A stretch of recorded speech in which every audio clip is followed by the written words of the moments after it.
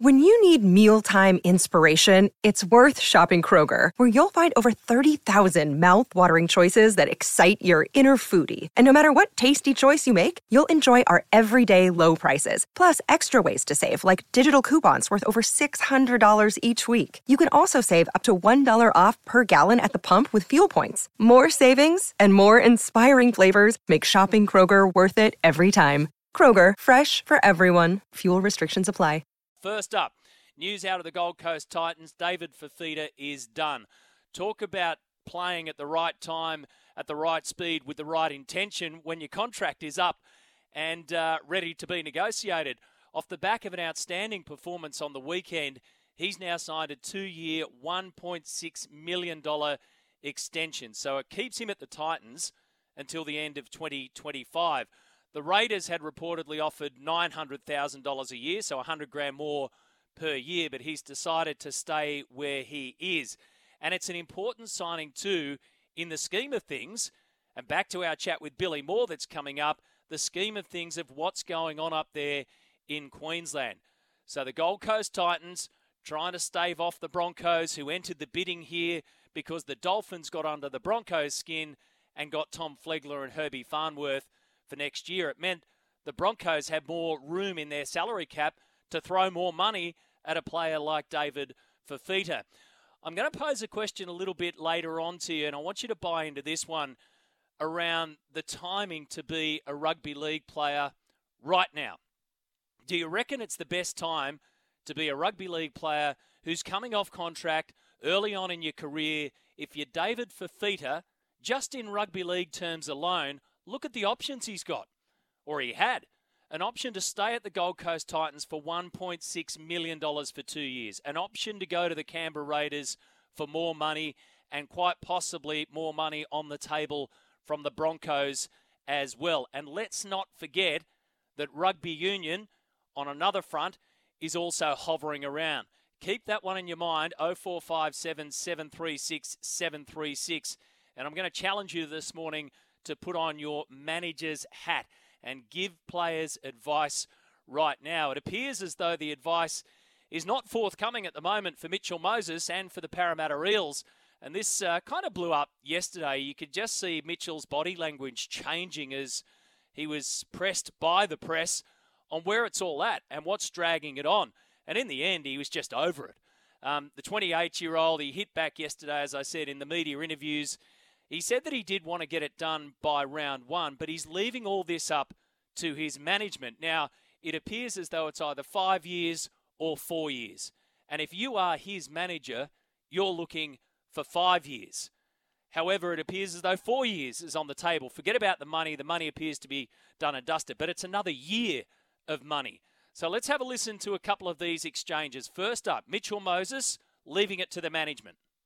These things take time, and I've just left it with my management, and they've let me fully focus on football. But these things take time, but hopefully it's done soon. I don't know if it's being greedy. It's people don't know about the numbers that are involved in the thing. People are just guessing. Journalists are guessing. Reporters are guessing what the numbers are. They got no idea. No, we don't. You're spot on, Mitchell. We absolutely don't. And I get the fact that you're leaving it up to the management. That's why you have a manager, but you also direct your manager.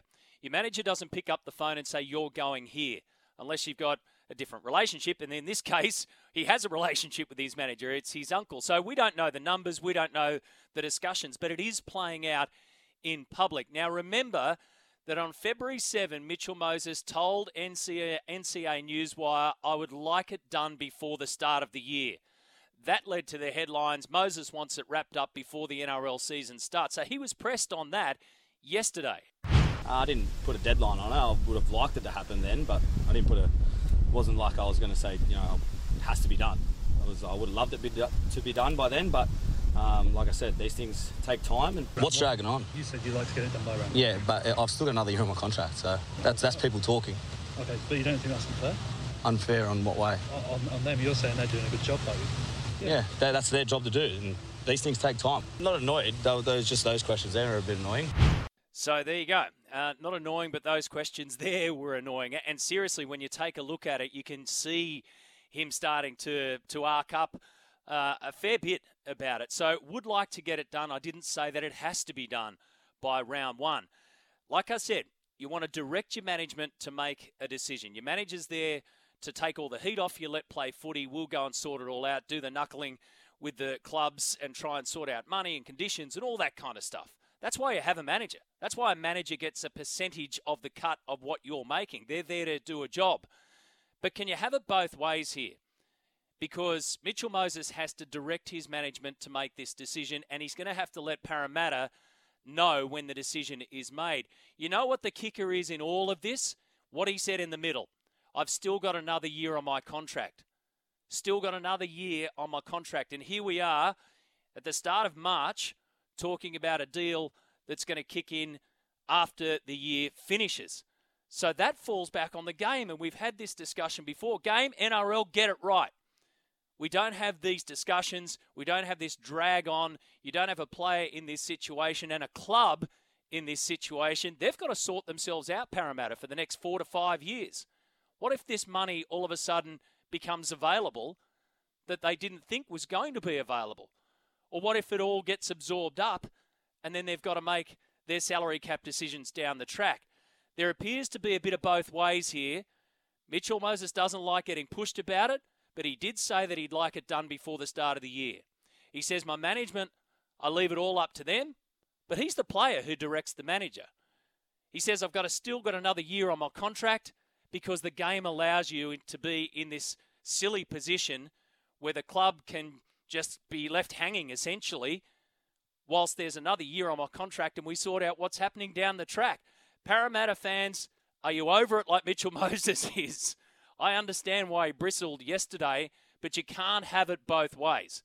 Sooner or later, a decision's going to have to be made, and the decision will have to come from Mitchell Moses or the Parramatta Eels. Is it dragging on too much, Para fans? Is it a distraction for you? And is the real key here the fact that we're talking all about this, and he's still got another year on his contract? In team news, we won't have Kieran Foran at the Titans when Team List Tuesday comes out this afternoon. A knee injury there against the West Tigers on Sunday. So he's set to be sidelined for the match against the Dragons this Sunday. That's a big blow for the Gold Coast Titans. Now, Wade Graham has decided to seek a downgrade for his hit on Davey Moale. So Wade will front the judiciary tonight. The Sharks are going to seek a downgrade. He'll plead not guilty to the Grade 1 reckless charge that's in front of him.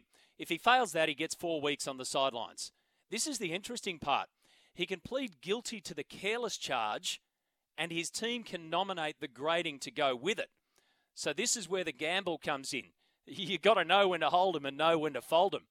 If they say, we're going to plead guilty to a Grade 1 careless charge, and the judiciary panel says, okay, we'll cop that, he walks away with a fine of $1,000. If he fails initially pleading not guilty to the Grade 1 reckless charge, he doesn't walk away. He faces 4 weeks on the sidelines. A whole month of footy gone. That's the gamble. Jordan Rapana and Canberra didn't take the gamble. They've accepted a Grade 1 shoulder charge on Scott Drinkwater in that clash against the Cowboys. So Rapana's third similar offence. He'll be due back in round 5, which is when the Raiders have the Panthers. Now, the head injury assessment issue and the independent doctor. We covered this yesterday. We spoke to Dr. Nathan Gibbs about this yesterday, and we got Matty Johns' thoughts on this as well. And he was quite forthright in his opinion. The Daily Telly report this morning says the RLPA is in discussions about the possibility of mandatory stand-downs now after a player suffers a concussion. So here's how it works. NRL players automatically get 11 days you have to sit out. But you can return earlier if you're cleared by an independent doctor. So 11 days, but if you're cleared by the independent doctor, you can come back. In AFL, a player diagnosed with a concussion has to miss at least one match. That's it. You have to miss that at least one match. No clearance, doesn't matter. World Rugby has now extended its rest period from 7 to 12 days. Doesn't matter. It's mandatory. So one match for AFL at least, 12 days in rugby union that you have to miss. NRL players at the moment, 11 days, but you can return earlier if the independent doctor says so. On the independent doctor issue, after the players had their say and coaches had their say across the weekend, well, yesterday Bulldogs star Jacob Kiraz had this to say, and he was one of those involved in being taken off the field. Here's Jacob Kiraz.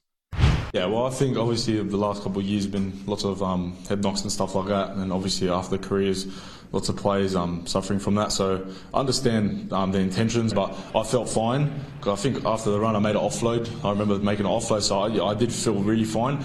But whatever they did see, I think it was only in their good intentions, obviously look after me. But yeah, obviously as a player, like in the moment I was frustrated. I wanted to get back on, but after it I realised, like, you know, they're just trying to look after us, and yeah, I understand it was a crucial moment, but yeah, there's nothing I can do. As Matty Johns pointed out yesterday, there's not a player in the world who wants to go off the field. And we saw that across the weekend, and you'll continue to see that. And that's exactly what they're wired to do. But it's refreshing to hear Jacob Kiraz say, look, it wasn't the ideal situation, but I understand the good intentions here. The NRL's head of football, Graham Annesley, did his first address of the 2023 season. Covered a whole range of issues, Graham, and the one about the independent doctors and their position in the game and those that are around them, and we could explain that a little bit later on. Well, they're here to stay. Here's Graham Annesley. I'm comfortable with the way everything was handled over the course of the weekend. It's a judgment call that's made by the doctor. I'm not going to second guess the judgment of a doctor when it comes to the health and safety of a player. We've seen too many players retire prematurely because of head injuries, and that's why we do this. No one does this to be a narc, to take the team's best players off the field. We're just trying to ensure that players are safe. It used to be left with the clubs. I wouldn't say the coaches, but it used to be left to the clubs. And the clubs were screaming for us to introduce independent doctors. The primary reason that they were calling for us to introduce independent doctors is the clubs don't trust each other, because there's all sorts of claims made about, they were rorting the system, or they took that player off and it was a rort, he didn't need to come off with a head injury. So Graham Annesley there, he pointed out you'll get over a muscle injury, you'll get over a broken bone, but when you're talking about the impact of the head and the long-term repercussions that could have well after a player has finished his career, then we have to take a safety-first approach. And as he pointed out there, the clubs were screaming to introduce the independent doctors, but that was an issue of trust. This is now about an issue of player safety and player welfare, and it's damn hard to argue against it. In fact, you'd be crazy to argue against it for a number of reasons that we pointed out yesterday. The biggest one being the welfare of the players. The other big dark cloud is the legal situation. The NRL has to protect itself here, not only now, but into the future. There's no two bones about it. So they're not going to budge, no matter what. And Graham Annesley was pretty forthright on that.